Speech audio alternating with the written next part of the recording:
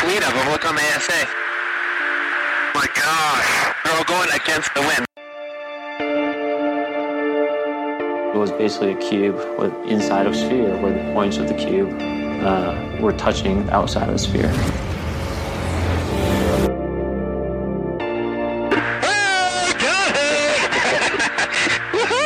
Roger. There's troubleshooting.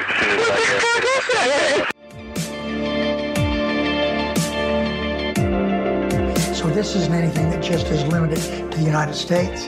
It's a worldwide phenomenon. That UFO podcast is powered by Zencastr. Zencastr is one of the world's leading platforms for recording and hosting podcasts.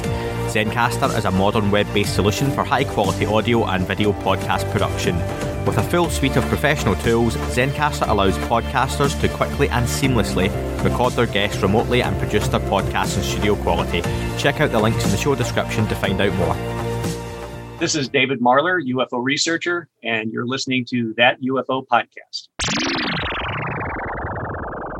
Hi everyone, and welcome back to That UFO Podcast. Making his second appearance on the pod, I have award-winning journalist, author of The Believer, Alien Encounters, Hard Science, and The Passion of John Mack. I'd like to welcome back Ralph Blumenthal. Ralph, how are we? Oh, great. Thank you for having me.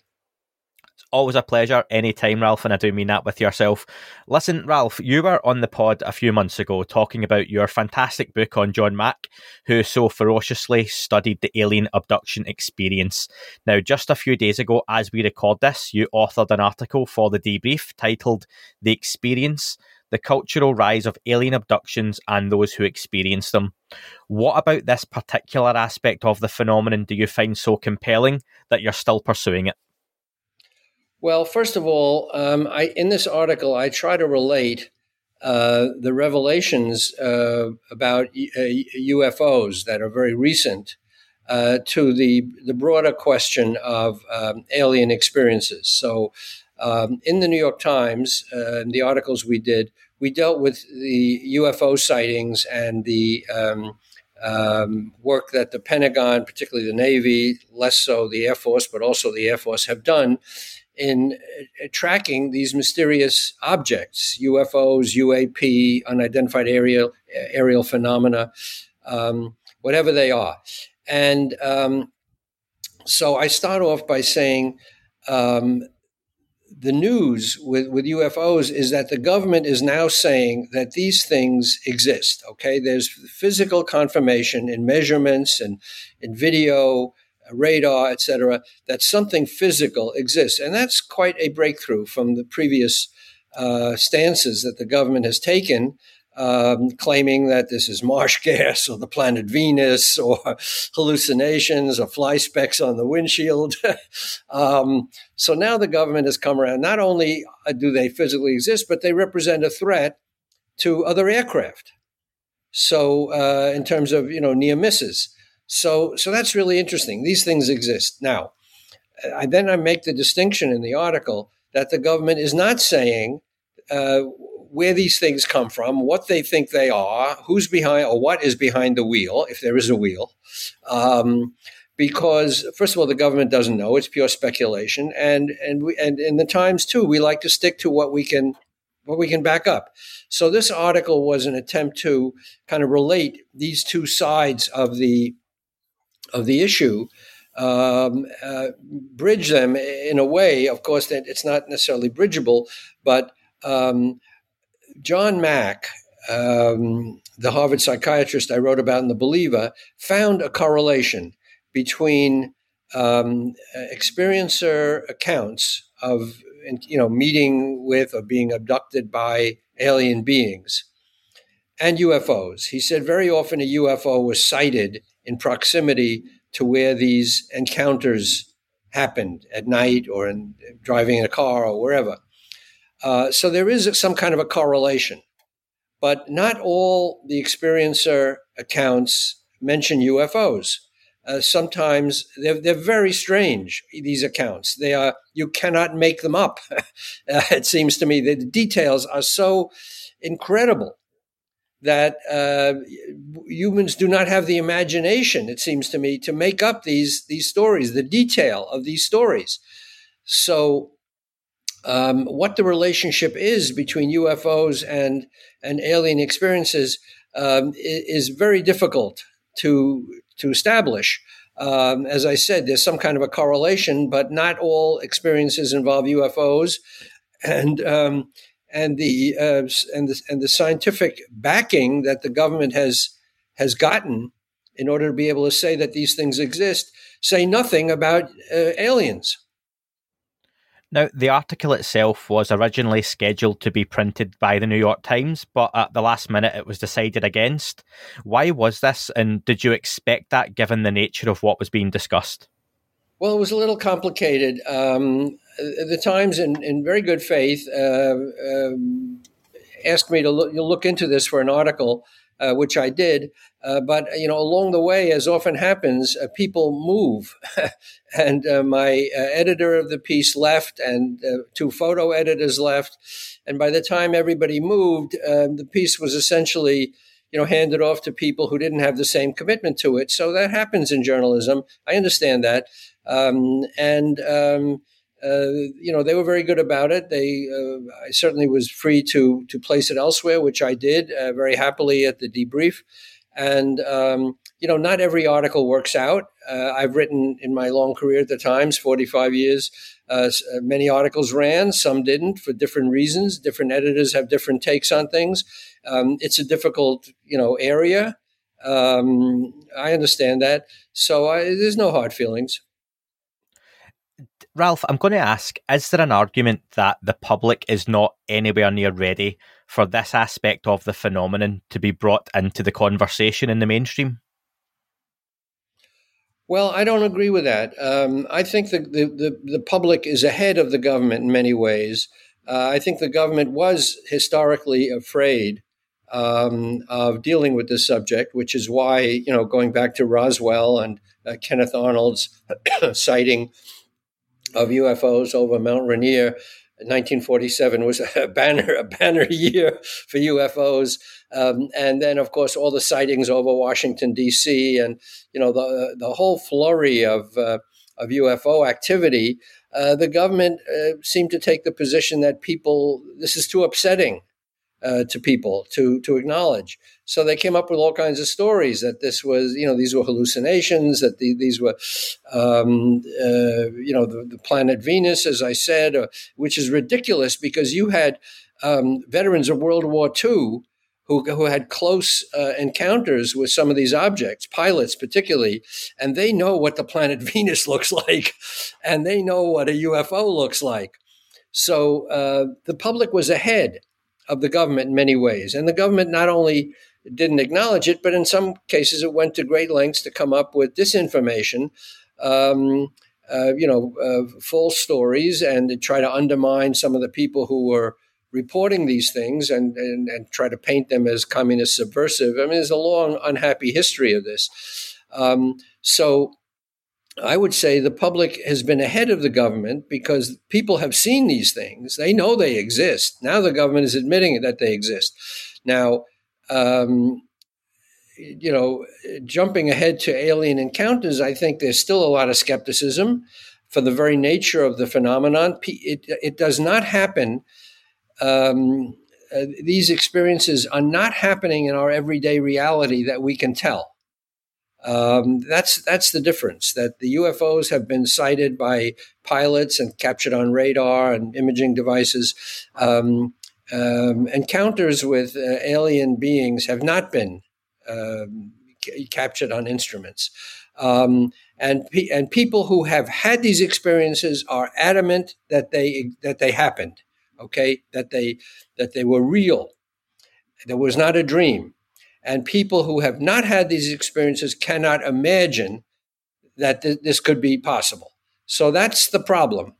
And that's why, a lot of scientific work still has to be done to figure out, the nature of this phenomenon. John Mack ended up thinking that these encounters were happening in some twilight zone, liminal area between our reality and something else. It's coming to us, penetrating from another reality or another dimension or something. And considering how little we know about, I mean, we know certain laws of physics, but how little we know about the makeup of the universe. 95% of it is a mystery, dark matter and dark energy. So we don't know everything. So, where these experiences are coming from and why they don't happen in front of us so that we could see them and say, yeah, that's absolute reality. They're not. That absolutely remains to be studied. It's interesting, Ralph, because you said in the turn of phrase that these people are adamant this wasn't a dream, but it actually might be the case that some of these are dreams, but in the same respect, they are still happening because maybe those dreams are in that twilight area of, the conscious and subconscious, and it may be that physically you could see someone, and I've discussed this on the podcast before, someone could have an abduction experience, but you would physically stand beside them in their bed, for example, and never see them leave the bed. But the unconscious mind could be somewhere else, and that's quite an interesting way to look at it. Yes, that's a very good point, that there is no agreement on the physical aspect of abduction. Of course, there's no agreement. The whole thing is a big mystery. But in my book, I cite two stories. One, as I said, was the one about the two girls with the sleepover, and they disappeared during the night. The mother found them missing, and then they reappeared in their beds, and they remembered having some kind of an abduction experience. So that would suggest a physical absence. But there was another case that was discussed at the MIT conference in 1992, or the conference at MIT. MIT didn't really sponsor the conference. It just provided a venue. But anyway, there was a case discussed of a woman who fainted in her husband's arms and thought or felt that she was flying, levitating up into the sky, and had all these out-of-body experiences while he was holding her. And he said later, she was definitely there in my arms, but she remembered or felt that she was somewhere else. So those are two cases completely opposite of the two girls who were physically absent and the woman who was in her husband's arms. Make of that what you will. There is no easy answer to this question. And the article I wrote for Vanity Fair in 2013, which was really a work in progress on my book, which came out in 2021, just started off with the question, are you physically absent when you're abducted, according to, experiencers? And they grapple with this. Some say you are absent. Some say you're not absent. It's an out-of-body experience. And out-of-body experiences, by the way, are recognized. It's a psychiatric syndrome with, a lot has been written about it. People imagine that they're out of their bodies. And it happens often in near-death experiences where people feel they leave their bodies and then come back to their bodies. So it's a very complicated story. And, again, no easy answer, but there's a lot written about it. And something your colleague Leslie Keane has an interest in with her documentaries as well on surviving death. Now, I would ask, Ralph, recently many experiencers online, including social media, have been voicing their frustrations that they're not being heard, they're not being considered in this conversation. And I've spoken to some of them myself on DMs or just on various threads, and I would always listen to someone's story. Is that a frustration that you share, and what would you say to them? I definitely understand their frustration. In the debrief article I just ran, I include 4 verbatim accounts of experiencers, and I applaud their courage, actually, in trusting me with their stories. They are identified. They're not operating under pseudonyms. I feel that's very important in this kind of reporting. It's too easy to give people pseudonyms or disguise their identity. And my training at the New York Times always is, no pseudonyms, names whenever possible, because that gives credibility to a story. So these four people, three women and a man, agreed to share their stories with me, as wild and bizarre as they sound. And they are identified. They stand behind these stories. They don't understand it themselves. What happened to them and why. It doesn't seem possible. I mean, as John Mack said many times, they sound totally impossible to people who have not encountered this. So these people are very frustrated. They do feel they are marginalized by society. They're held up to ridicule. They cannot discuss this even with family members for fear of being ostracized, labeled, insane, because it doesn't comport with our reality. And yet these are, as John Mack established, eminently sane people who, apart from this, are completely ordinary. I mean, and that is to say, they are not bereft of traumatic experience. Some of them are rape victims. Some of them had, unpleasant family experiences, traumas, all kinds of problems. These are ordinary people.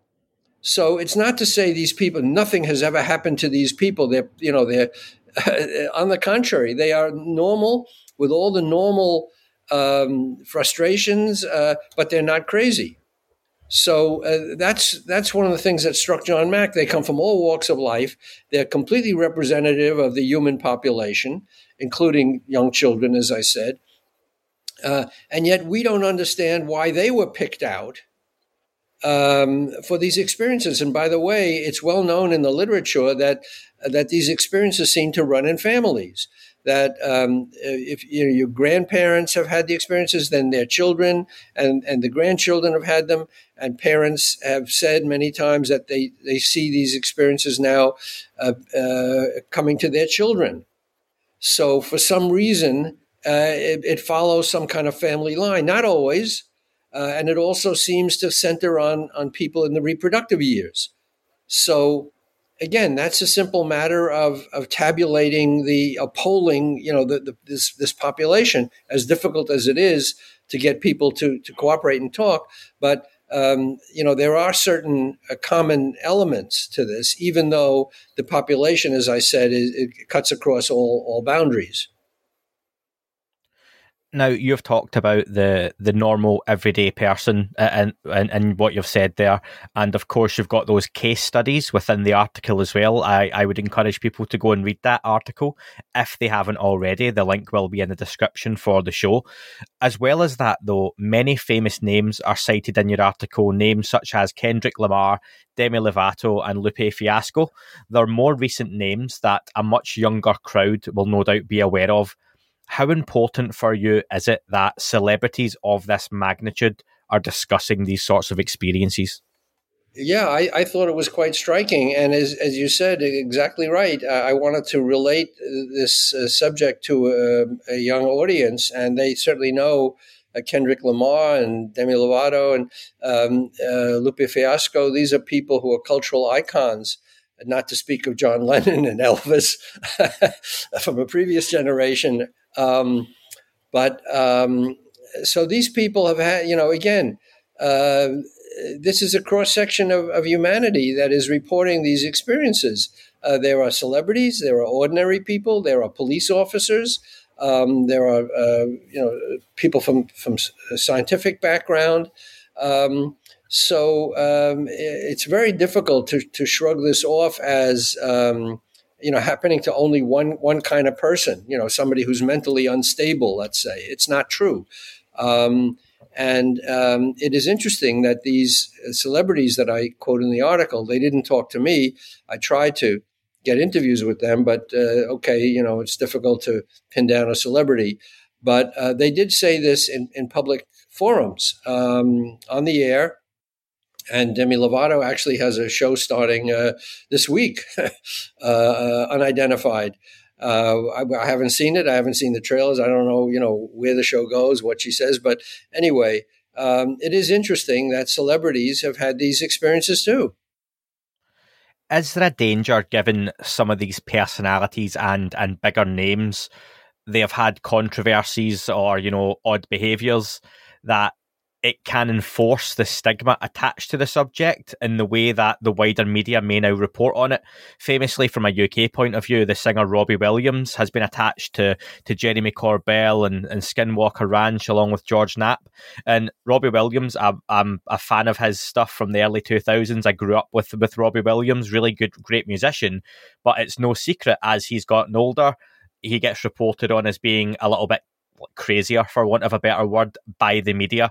Do you think that can enforce that stigma, or do you still think the pros outweigh the cons?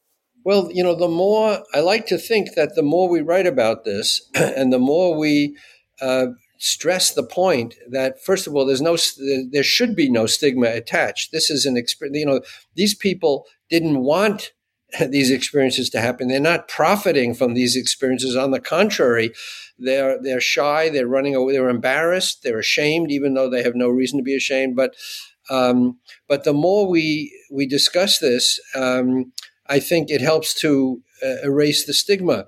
But and that's why it was interesting that Lupe Fiasco and Kendrick Lamar and others have mentioned it in a public way. And I think it's brave of them to combat this, and they can do it because they're celebrities. In other words, they have a guaranteed following, no matter what they say. And they're insulated, let's say, from some of the setbacks that ordinary people might have in their jobs or their relationships with their peers. So a celebrity is in a particularly good position to sort of combat this stigma. But so I think the more we discuss it and hammer home the point that these people did nothing wrong, they're not seeking these experiences, they're not profiting by these experiences. They're not, as I say, on the contrary, they're trying to shrug them off or downplay them or run away from them. But the more we understand that there is a mystery here. That's the number one takeaway from this whole thing that I got in writing my book. There is a legitimate mystery here. It is not something that the so-called skeptics and debunkers can, point to and say, "Oh, this is easy. It's that." It's not. We don't know what it is. So little by little, I think we can hammer away at that stigma. Ralph, humans can be seen as an unreliable sensor, so some people can argue that gathering reliable abduction data can be tough. How can we build on John Mack's work and gather data in a way that's satisfying to science? Well, good question. Some people are doing that. I mean, Gary Nolan at Stanford University, Jacques Vallée, these are people who are lending their scientific stature, and it's a high one, and Avi Loeb at Harvard, lending their stature to scientific inquiry.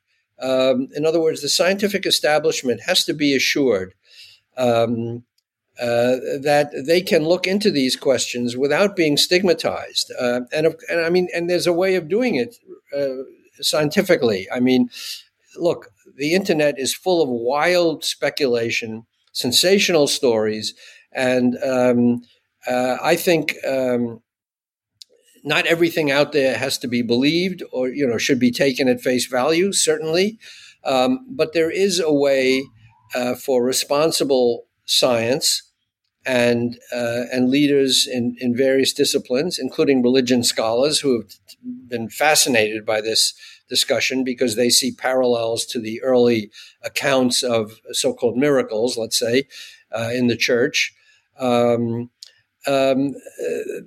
it can be, there's nothing that is unscientific about the subject. In other words, it is amenable to study, and we just have to find ways to mobilize. At the end of my book, The Believer, I talk about the billions of dollars that have been spent hunting for elusive particles like the Higgs boson, which was found just a few years ago after billions and billions of collisions with an underground accelerator. And they finally found one particle out of billions and trillions of collisions, and it lasted a tiny fraction of a second. there's a picture now of a black hole 55 million light years away, an image that astronomers have gotten and caused a huge stir very few years ago. The billions and billions of dollars have been spent, finding these colossal mystery, or illuminating these mysteries. Let's say actual picture of a black hole, the first one we've ever had, and this Higgs boson. So, if a fraction of that money were to be applied to studying the alien abduction phenomenon and understanding what changes are taking place in the bodies of people reporting these things, if indeed there are these changes, what's going on in brain function? Are there ways of capturing images of these experiences in some way? These are all legitimate scientific questions, because these people are not making it up. Something is happening to them that we don't understand, and it's worth scientific study. Ralph, just before we get to some listener questions, I want to mention our friend James Iandoli over at Engaging the Phenomenon podcast. Now, some in the community are pushing for a crash retrieval awareness week from the 17th to the 21st, for the 24th, of October. So it'd be remiss of me to not ask you a couple of questions before we get to the listener cues on that. Now, the Wilson documents, as you'll be very well aware of, were edited out of one of your articles for the New York Times. Were you given a reason for this, and what would have to happen to see it featured in the future? Okay, well, it wasn't edited out of the article. It was never in the article. There's a lot of stuff that was not in our articles because we never could build a good enough foundation. And I must say that one of the frustrations that Leslie and I had was trying to write some of our articles with the voices of the internet nipping at our heels and second guessing us and saying, oh, they interviewed so-and-so, they must be working on this. We interview a lot of people, and not everything we pursue or not everybody we interview gets into the New York Times because we can't establish it, we can't get them on the record, all kinds of things. So it really has not been helpful to try to write some of these articles with people nipping at our heels and quote, revealing things about our methodology and the people we talk to. That really is part of our work product. That the reason we didn't put it in the New York Times is it didn't rise to the level of New York Times reportage. Okay, so there were a lot of things that didn't make it into the article. Now, the crash retrieval is a very difficult subject. It's largely classified. What the government has, if it has, materials from crashed vehicles, is buried deep inside different, elements in the Pentagon or private contractors. We have not been able to get at that data, which I think we've said in so many words. What we could get, and we put in our last article, was that congressional committees were briefed about purported retrievals of some crashed materials. Okay, we found it significant and worth reporting that members of congressional committees, let's say certainly staff members, were briefed by Eric Davis and others about some of this information. Now, we don't know exactly what information, and we don't know what, we can't verify what materials. I mean, there's a lot of unanswered questions, but we found it significant that congressional committees were interested in the topic and were given some information. Okay. And as we said, a lot of the information remains classified and we haven't been able to get it. And even if we got it, we probably wouldn't report it because we don't want to go to jail. So, it's a very interesting topic, shrouded in mystery, and what we could report, we did.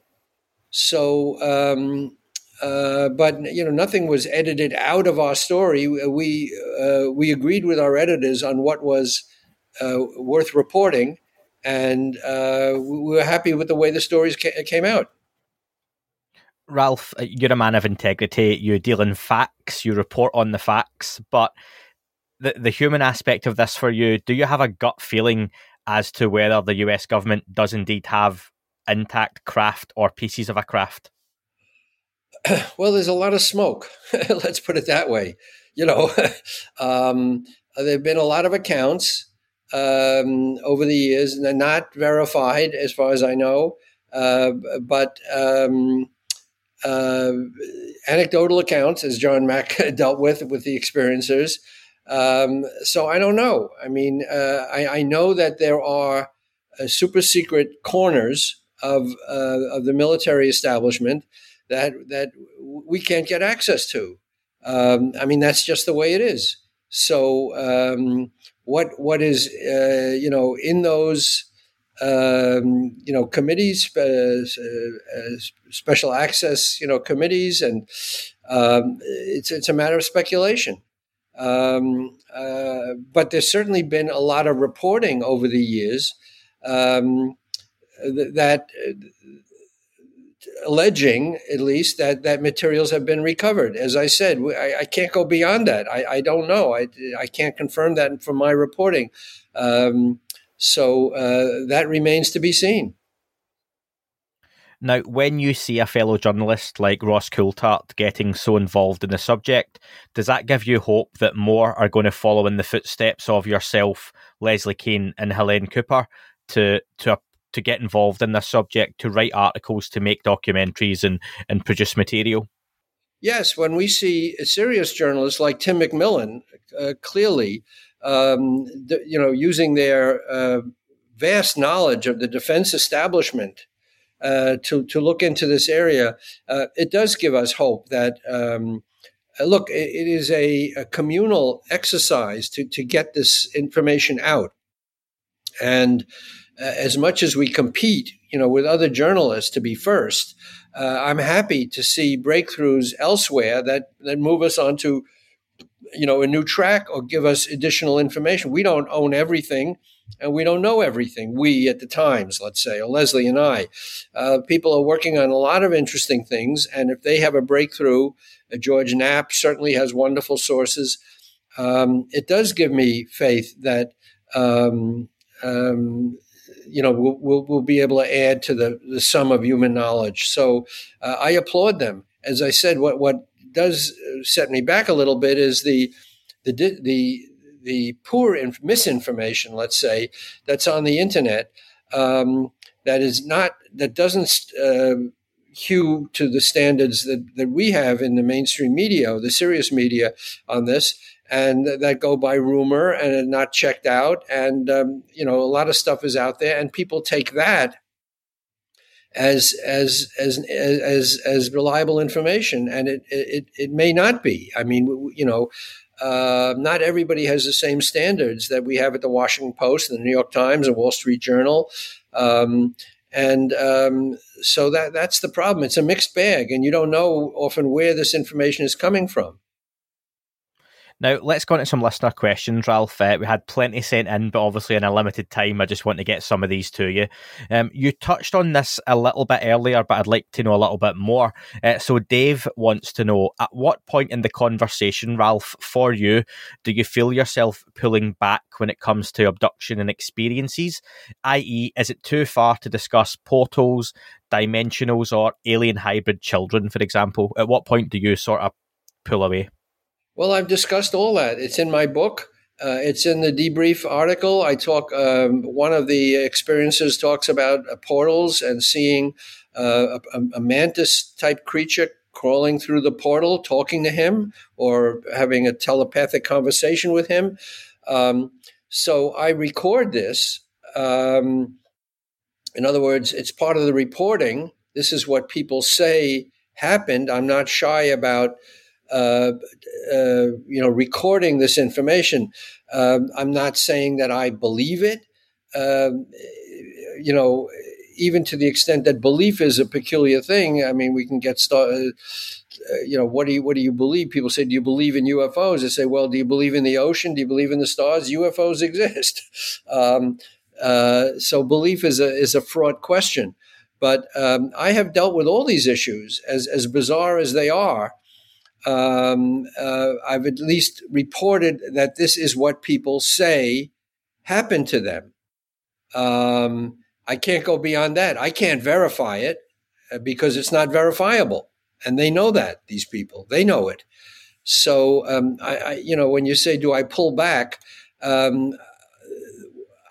It's not a question of pulling back. It's a question of reporting what people say and infusing it with the proper caveats, which is to say, as the debrief article said, we can't prove this scientifically.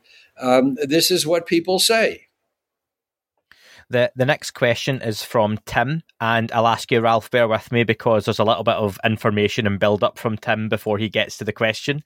There was an email from Leslie Keane to John Podesta that was leaked in the 2016 DNC WikiLeaks dump, addressing information provided to John via Bob Fish on hard data about fast walkers within the government and its contractors.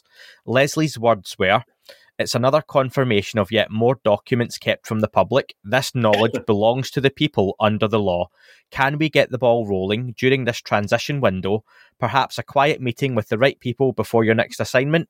I already have the perfect briefing package and a highly qualified staffer ready to go. The timing seems ideal." Now, that was Leslie's comment. The question from Tim is, has Ralph seen this briefing package? If so, what was in it? And was there ever a consideration to do a New York Times story on Bob Fish and his claims to John Podesta? That's a complicated question. Well, I have not seen that package. I know Leslie as a person of utmost integrity. I'm sorry that these emails were leaked because they were done. I think it was part of an effort to embarrass people. By the subject, the nature of the subject, anything with UFOs, and a public figure has a likelihood of embarrassing them, and people say things in emails that they wouldn't necessarily want to see public. It's a sensitive topic. So I don't know the whole backstory of that exchange that Leslie had with John Podesta, but I think it was very sad that people use this as a way of trying to ridicule him or undermining him. And there was a lot of private emails that were put out as part of, machinations from different parties. I'm not going to go into all that, but we know what happened in the run-up to the 2016 election. Some very sordid stories emerged. So, I'm not familiar enough with the background of that exchange to really comment on it. No, that's fair. Michael has a good, interesting question. Don't know how much you can go into this one, to be fair, though. He wants to know, have any of your top sources ever indicated that UAP occupants have been caught on film? No, nobody has ever indicated that to me. And if they did, I would say, let's see the film. I hear a lot of stories from people, and I get sent a lot of material, and I welcome it. But I always tell people I don't have the technical expertise to vet a lot of the videos that come to me. I'm not an expert in terms of unpacking the information and figuring out what's real, what's not real. A lot of the videos are not very precise. They're blurry, which has been the problem all along. So, but I can't say I've ever had an account that, somebody has a picture of an alien or a video of an alien that they're willing to share. I'd look at anything, but it's very hard to verify. And that famous tape of the alien autopsy has been subject to a lot of controversy. So, yeah. No, that's fair. Next up, Carl wants to know, he is curious, Ralph, if John Mack's notes ever mention the CIA or the Stanford Research Institute and remote viewing. Good question. The simple answer is no. John Mack was asked a number of times whether the government ever tried to interfere with him. And this is interesting because of the government's history of disinformation. in this field. They have messed with some people, as we know. According to John Mack himself, they did not mess with him, and he would have been, you would think, a perfect person to mess with if the government was out to discredit somebody. Now, I have not caught him in any lies, and I would take him at his word. I would not conclude that the government did try to, mess with him, but he's hiding it. That would not be congruent. That would not be consistent with everything else I found in his papers. When he encountered a problem, he owned up to it. And he wasn't shy about, talking about what, people did and said to him. So, but he did make a point of saying the government never reached out to him. He was never the subject of any government effort to shut him up or to mislead him or to feed him false information. So that's interesting. So the answer, I'm happy to say in this case, I can be pretty definitive, is no. That's fair enough. And last question is from Nathan. I don't know if you've read Brian Bender's piece in Politico recently. He quotes Ruben, is it Gallego? I'm not too familiar on the pronunciation of the surname, as saying that a hearing without a real understanding of what's happening, without real data, is not going to do anybody any good. Is it fair to say that lawmakers really don't have decent information to push for these congressional hearings? And in addition to that, are there enough people who have already briefed certain members that, when given the chance to speak on record without fear of their NDA, more info would be made readily available? Well, I know Brian Bender, and he's a meticulous and reliable journalist on Politico. I didn't read that last article. There have been congressional hearings, by the way, in the past, as recently as the 2000s, dealing with Roswell, dealing with Gerald Ford, called hearings when he was House Majority Leader. I don't know how much it would reveal at this point. There is secret information in the hands of the government. There's no doubt about it. How it might change the paradigm, what it might say. I hope that we know that there was a secret annex, a classified annex to the UAP report of June 25th that was given to congressional committees. I don't know whether that will ever see the light of day. As far as I know, no members of Congress have talked about that. They're not supposed to talk about it. That's why it's classified. So I don't know what's in that. But I don't know whether hearings at this point would, hearings are usually held to investigate, like the January 6th riot, malfeasance or the 9/11 tragedy, obviously 9/11 commission. So that you have a congressional hearing when you want to bring something to light. I don't know whether this evolving investigation of the Pentagon is the kind of thing that would lend itself to congressional hearings at this point. Maybe after the next step, when we know a little more. I think there are people in the government who do want to get more information out. The media is certainly sensitive to it. There was a lot of build up to the June 25th report. A great appetite for that. I think it kind of fell with a thud. It didn't answer all the questions that people had, but the questions are still there. So maybe at some point it would be useful, but I'm not sure. I would say I would clamor now we've got to have congressional hearings. Ralph, it's always a pleasure speaking to you. I would ask you what's next for you, what you're working on just now, and then just let listeners know how they can follow you and your work, of course. Well, I'm very involved with publicizing my book. I'm doing a lot of shows like this, talking about it. I think there's still a lot of questions out there. Obviously, the experiencer thing is it's still worthy of a lot of examination. These people are out there. They've got stories to tell. There's a lot of scientific investigation that should be done. And also, we still don't know anything about we know that the UFOs exist according to the Pentagon, but we don't know anything else about them. How do they operate underwater? Good question. And have they been spotted coming into the atmosphere at all? What do the satellites show? I mean, there's a lot of interesting questions.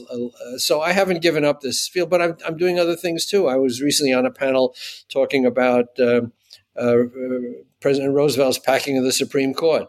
So I have historical interests apart from UFOs. I work in the Baruch Archives, where we have a lot of interesting historical materials on reform government and the Roosevelt administration, and a guy named Luther Gulick, who was very involved in reshaping government and public administration. So I have a lot of interests. So we'll see. Every book I've done sort of dropped into my lap in a strange way. So maybe something that I'm not even thinking about will come along. Well, Ralph, on behalf of myself and the community, thank you very much for the work you've done and continue to do. And I would encourage people to go out and pick up your copy of The Believer, Alien Encounters, Hard Science, and The Passion of John Mack by Ralph Blumenthal. Ralph, always a pleasure to speak to you. Likewise. Thank you. Great to be here. That is all for this week's show. Thank you very much for listening. Please remember to leave the podcast a review on your chosen platform. You can like, retweet and subscribe. That would all be very much appreciated. The shows are being uploaded onto YouTube as we speak more and more. You can sign up at patreon.com/That UFO podcast to access the shows ad-free as well. Please get in touch on Twitter, Facebook, Instagram, That UFO podcast. Of course, on Twitter, it's at UFO UAPAM. And again, folks, as always, keep looking up. You never know what you might see.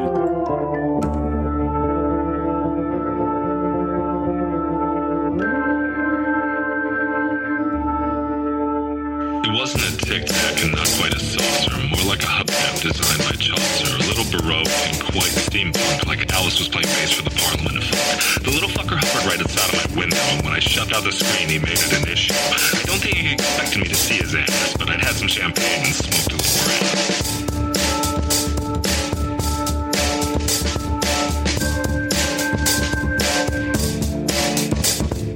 Meditative game of state full on meta. You can't imagine how it could have been any better. I got to the top of the stairs and there he was. Like, you awake? I was about to abduct you, cuz.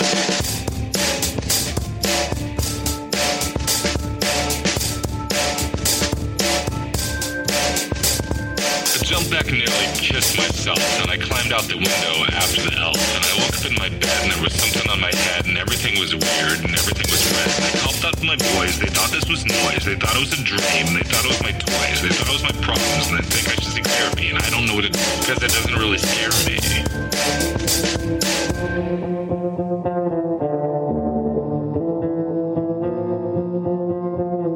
If you really want to know who I think I be, I think it's you and me and us and we and him and her and that and she and that thing over there and what's that, Jake?